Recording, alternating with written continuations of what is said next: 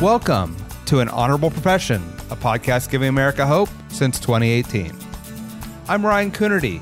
Along with Debbie Cox Bolton of the New Deal, I'm lucky enough to be your co-host.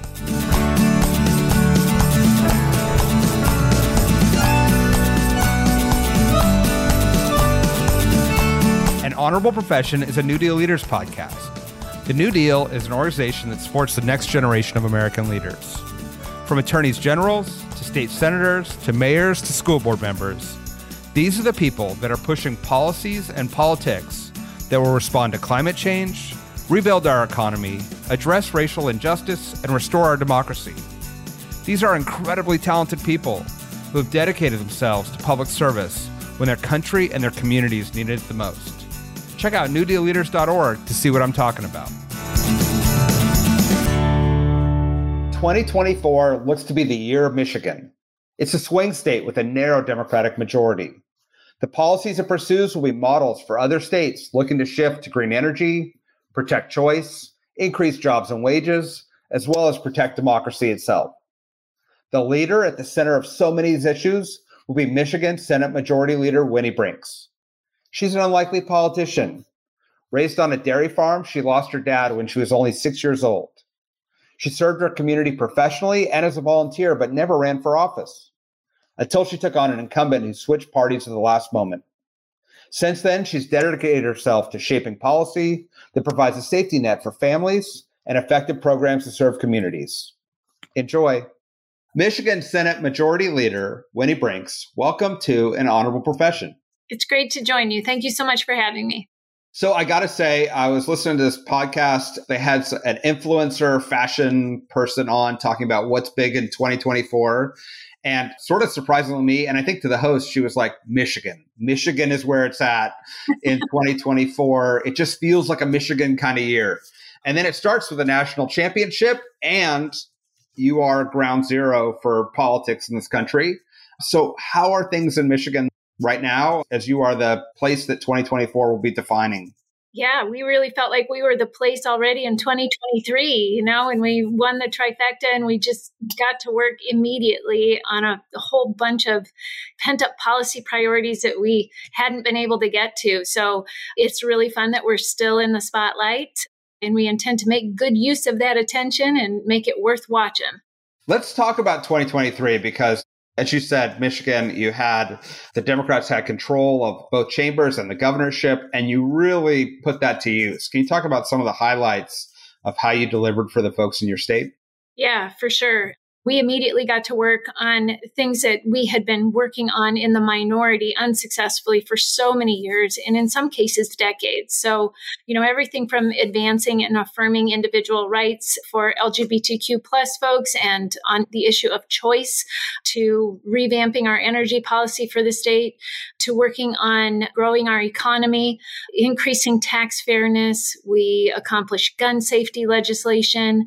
So we just got right to work immediately doing those things that we had been talking with our constituents, going door to door, hearing about repeatedly for so long.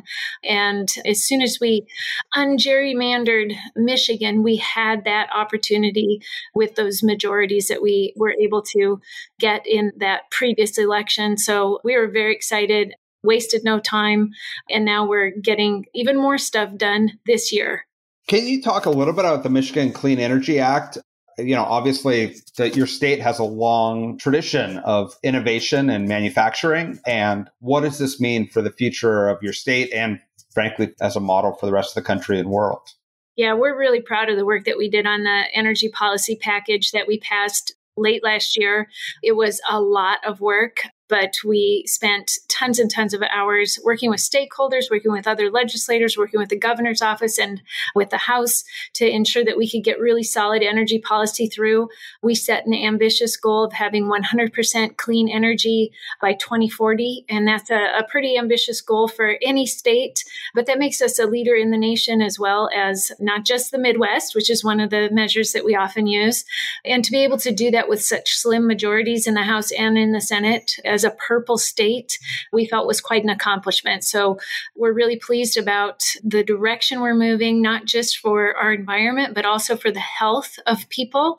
And we also did it in a way that takes into account the future of workers that may be displaced as we make significant changes toward a cleaner energy future. So, as you just mentioned, you had a slim majority in the last session. Going into this session, you have a tie in the Michigan State House, still under Democratic control, but obviously even slimmer majorities. How is that going to impact your legislative strategy for this year? Yeah, that's a great question. So there have been special elections called for those 2 districts that we need to fill yet. Those are very likely going to be refilled by Democrats, and that will bring us back to our original number over in the House of 56 Democrats and 54 Republicans. But as you say, still a very slim majority. So every time we talk about moving policy through the legislature and getting it to the governor's desk, we need to be sure that we can get every single Democrat to vote for that if it's something that's one of those issues that isn't going to garner bipartisan support. So at this point in our realities of getting votes, we will probably be looking at doing some things that are bipartisan in nature for the first few months of the year until those seats are filled. And we have plenty of opportunities to work on really important issues that I think will garner bipartisan support. So we'll be doing some economic and community development things. I'm really hopeful that we'll be able to move some prescription drug affordability legislation and do some other things that would be really helpful for our constituents, help lower costs for them, but also just find ways for us to work together on really good, solid policy for our state. So, in my experience, being a legislator is hard. Being a legislative leader is even harder. You got to set the priorities where people often have a lot of competing interests and values. What's your strategy coming in to hold your caucus together and to deliver on some of these things for Michiganders? You know, for me, it's always been really important to have strong relationships with both folks in your own caucuses as well as on the other side of the aisle. And I think that results in the best legislation and the best policy if you can have honest conversations with each other, acknowledge differences, but really find ways that you can work together. If you can identify a common goal, that's always incredibly important and very, very helpful. Sometimes when there isn't a common goal and things become much more partisan, that can be difficult, but to really behave in an honest and forthright way, I think has been really helpful. Occasionally, I've had to go over and say to my Republican counterpart, I know you're not going to like this, but we are willing to try and work with you throughout the process to make sure that you're well informed. And if there is something that you're asking of us to do, we'll consider it. And sometimes that's the best you can do, but I find that you get a much more respectful relationship between the parties if you do it that way. But within our caucus, I think we've managed to establish really positive bonds. I think we actually care about each other as professionals. We respect that we each come from different districts and have different priorities based on that. We each have our own personal story of how we got into politics and what issues we feel most strongly about. And so really knowing each other and taking the time to talk to each other about what's important to us has made for really effective relationships. And at the end of the day, being able to put something bigger than our own individual interests or district interests in front of our caucus and ask for their support has been something that's worked really well for us. You have a remarkable personal story, and I want to talk about that in a second. But I want to first start with as you say, a challenging issue that requires bipartisan work, which is a free and fair election. And the Republican Party in Michigan has played a role in some serious election denial and misinformation. What does it look like in 2024 for the administration of both your state elections, but also the federal election? Yeah, this is such an important issue. And we recognized that immediately upon winning the trifecta here, that we were in a very unique position to be able to ensure the integrity of our elections. We looked at what had happened in the previous presidential election where Donald Trump tried to recruit these false electors and really undermine the results of the election and the early voting and absentee voting. So we closed a lot of those loopholes or those things that they tried to exploit as gray areas, even though it was clear what the right thing was. So we took that on immediately in our Elections and Ethics Committee. We passed a couple of packages of bills that would ensure greater access to the ballot box through early voting, through no reason absentee, through drop boxes. We also made sure that the selection of those electors and how they report the results of the election through the Secretary of State's office was shored up, so there was no question who those electors are, the proper electors, as well as making sure that those results are communicated clearly to the folks in Washington, D.C., and that there's no opportunity to exploit that process for someone's political gain, despite what the voters say. So for us, it was really about making sure that the will of the voters was respected, that every vote counted, and that as many eligible voters were given the opportunity to vote as easily as possible. That's welcome news, and not the case, unfortunately, as we know, in all states. As we know, democracy is both about rules and administration. It's also about norms. Are you seeing a place where we can get back to just a basic idea that we should all live in a democracy and respect elections and whatever the outcome? You know, I'm hopeful that we'll get back to that. I'm really, as an individual, tired of the perpetual manufactured crisis that we see. And I'm really hoping that the general public sees the benefit of going back to a world or a reality where it's normal to participate in democracy and to trust the results and to understand that the people that we've put in charge of administering our elections are actually very good at their job. And here in Michigan, they're elected from a partisan perspective, and clerks all over our state, rural, urban, you name it, of both parties have just done an excellent job for the most part in administering elections. And I would hope that the people who are served in those communities would understand that and get back to the point where they used to be, where they would trust that they were doing things in a way that has integrity, that was honest, and that no matter what the results were, even if you're a Democrat or Republican and it didn't go your way, that they would uphold those through the law and respect the will of the voters. So I'm optimistic that we can get back there, but I think you have to be a little bit optimistic to do this work. And so I hope that it's realistic to be that optimistic, but we will see, right? We'll see. You do have to be optimistic, perhaps delusionally so at times. Can you talk about how you found yourself in this position in elected office and how your personal life experiences have shaped what you do now that you've gotten there? Sure. Back in 2012, I received a phone call that the fellow who was state representative at the time in my district had switched parties at the last second on the filing deadline, and that left us without a genuine Democrat on the ballot. He had recruited somebody who was not really politically active, who didn't know what he was doing, to file to run as a Democrat so that he wouldn't have any legitimate competition. So the whole thing just stunk, right? Back then, you wouldn't hear the words election is rigged, but that was really an attempt on their part to set this up so that he would have a walk toward re-election again after switching parties, after being dishonest with his voters and with his donors and with his colleagues and even his family. And so it was just all the things that you don't like about politics. And so I get a phone call from a friend of mine who was the chair of the congressional district Democrats at that time. And I said, I cannot believe what that guy did. Who are you going to get to run against him? And she said, well, I'll get straight to the point. We want to do it.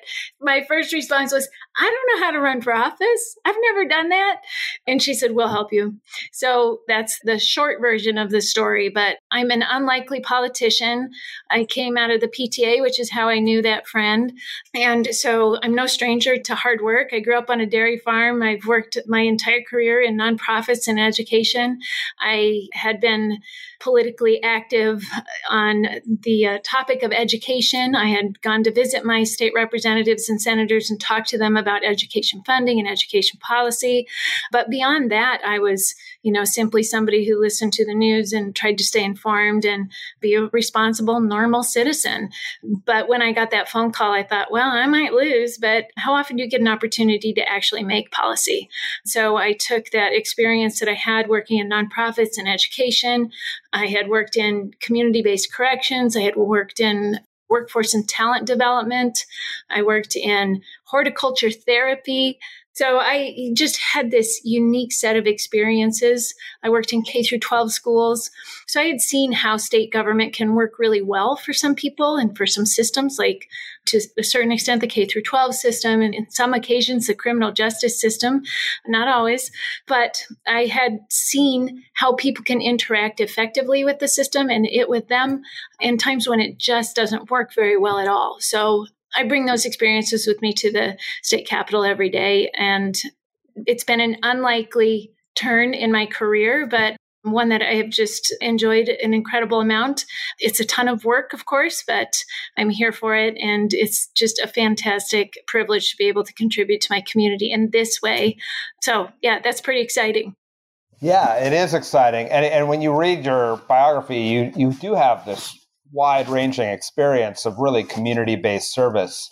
I'm wondering, how do you translate what you've seen on the ground at a really personal level, right, in the classroom or community corrections, to big state policy where it's often, you're making policy at 10,000 feet for the whole state?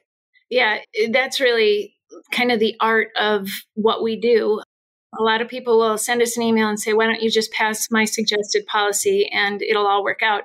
And it's never that simple, right? You always have to look at things through the perspective of what you've learned, managing those big systems, funding those systems, helping make sure that there's adequate people to operationalize the ideas that are in bills, making sure that you can pay for it on an ongoing basis.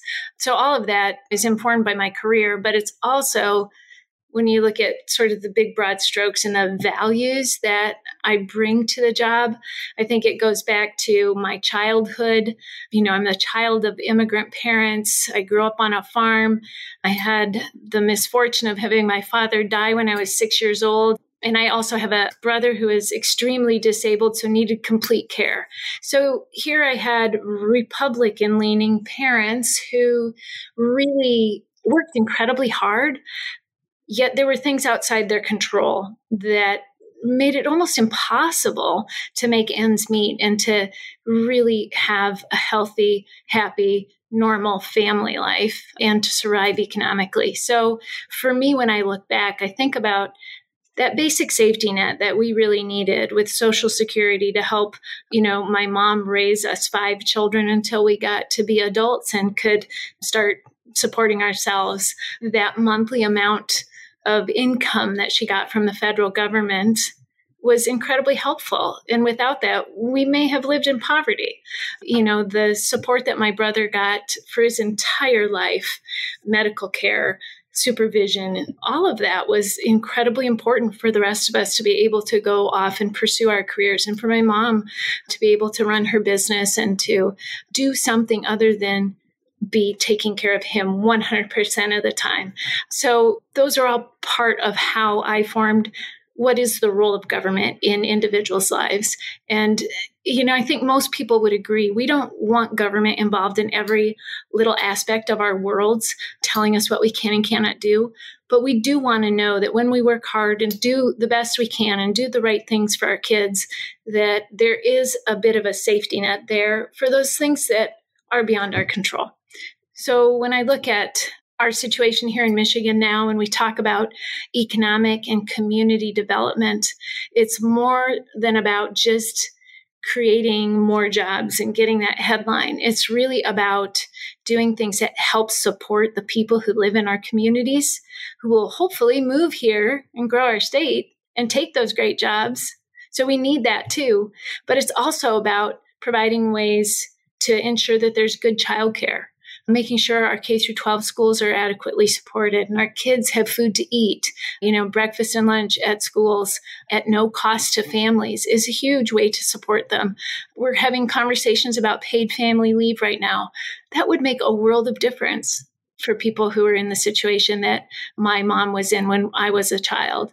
Affordable prescription drug medications. It's an incredibly important thing to almost every household. So all of those things really come together for me when I think about my entire history from my childhood to my career to my work now in public policy. I'm so grateful you shared both your story and that vision of sort of the way that government can be that safety net, but then also provide opportunity in these small and big ways for people to overcome the challenges that are often too present in their lives. Yeah. When you ran for office, not having served in office before, but jumped in against an incumbent, how did you find the electoral process? How have you found it since? For all those who are sitting at home being like, well, I've never run for anything. I'm not sure I should. Give us a little insight into the good and bad of that. Well, it's interesting. I'm not sure that everybody should run for office either. It is certainly an interesting line of work. I like to say there's no job quite like it. I don't know any other job where you really have to go out and just talk to people. Just talk to people about what's important to them. And it doesn't matter what it is. It could be anything. And you literally walk up to the front door, you knock on it, and you say, how can I help?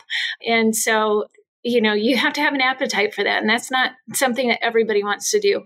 You also have to be willing to really dig into things that you know very little about. And so you have to be willing to learn a lot.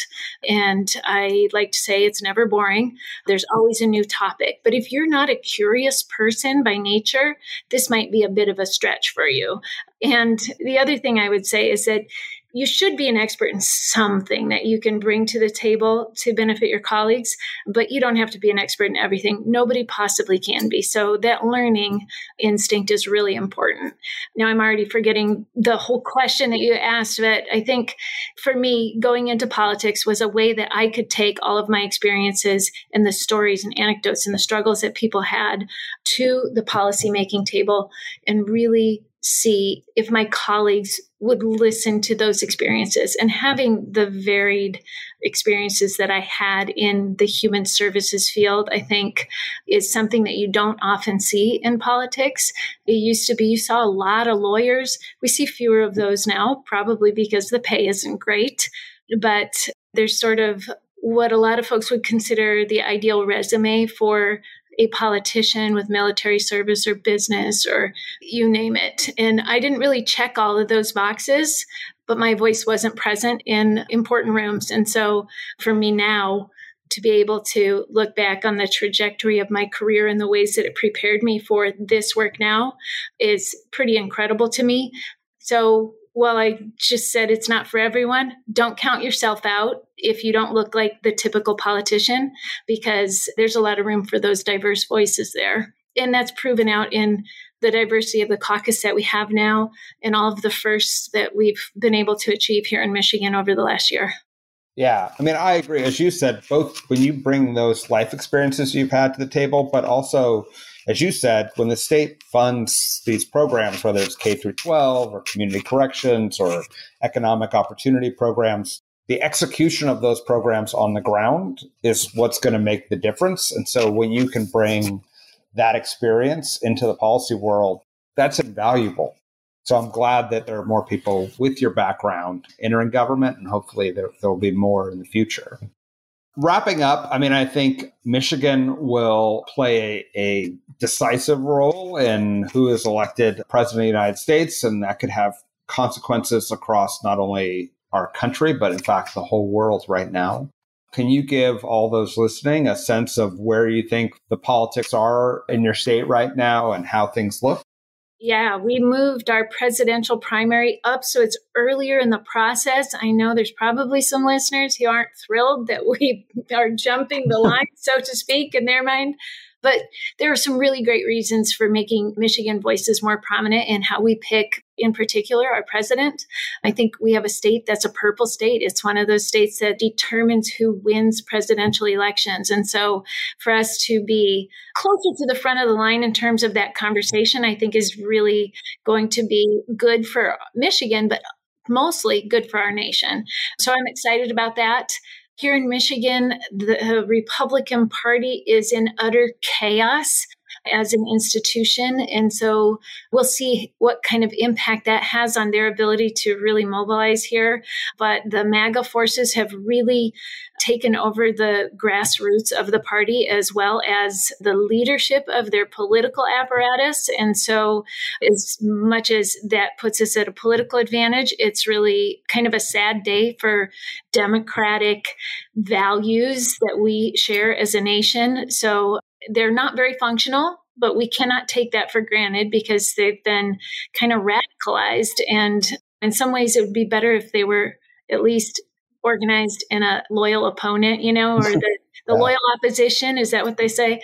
But it does provide us with an opportunity, and our state party apparatus is in great shape. We've got positive leadership. We have excellent congressional candidates, so that will help us this coming year. We've got a U.S. Senate race that's going to be key to the U.S. Senate balance of power. So I think you'll see a lot of news coming out of Michigan. I think we have a lot of great things to run on from the Biden administration and those priorities that we've seen for the economy, for clean energy, and so many more things, as well as this incredible amount of policy we were able to get through the state legislature and signed by Governor Whitmer last year. So I think we're in a great position to make our case and to win next year. So I look forward to watching and making the news right here in Michigan. Well, I'm going to knock on wood just to make sure we support your efforts in every way we can. I want to thank you. It's been a pleasure having you on. It's a pleasure having you as part of New Deal. We have a great representation in the New Deal from Michigan representatives, and you all do a great job of not only leading in your own state, but creating models for other states to follow. And so thank you for all you do. Well, thank you. That's a lovely compliment. And I love my New Deal colleagues here in Michigan. And I love participating with the New Deal programs. So I always learn a lot. So thank you for having me on. An Honorable Profession is a New Deal Leaders podcast. Thanks to the team at New Deal for producing this episode. We encourage you to bring honor to public service, and because we keep things honorable, no tax dollars are used in the making of this podcast.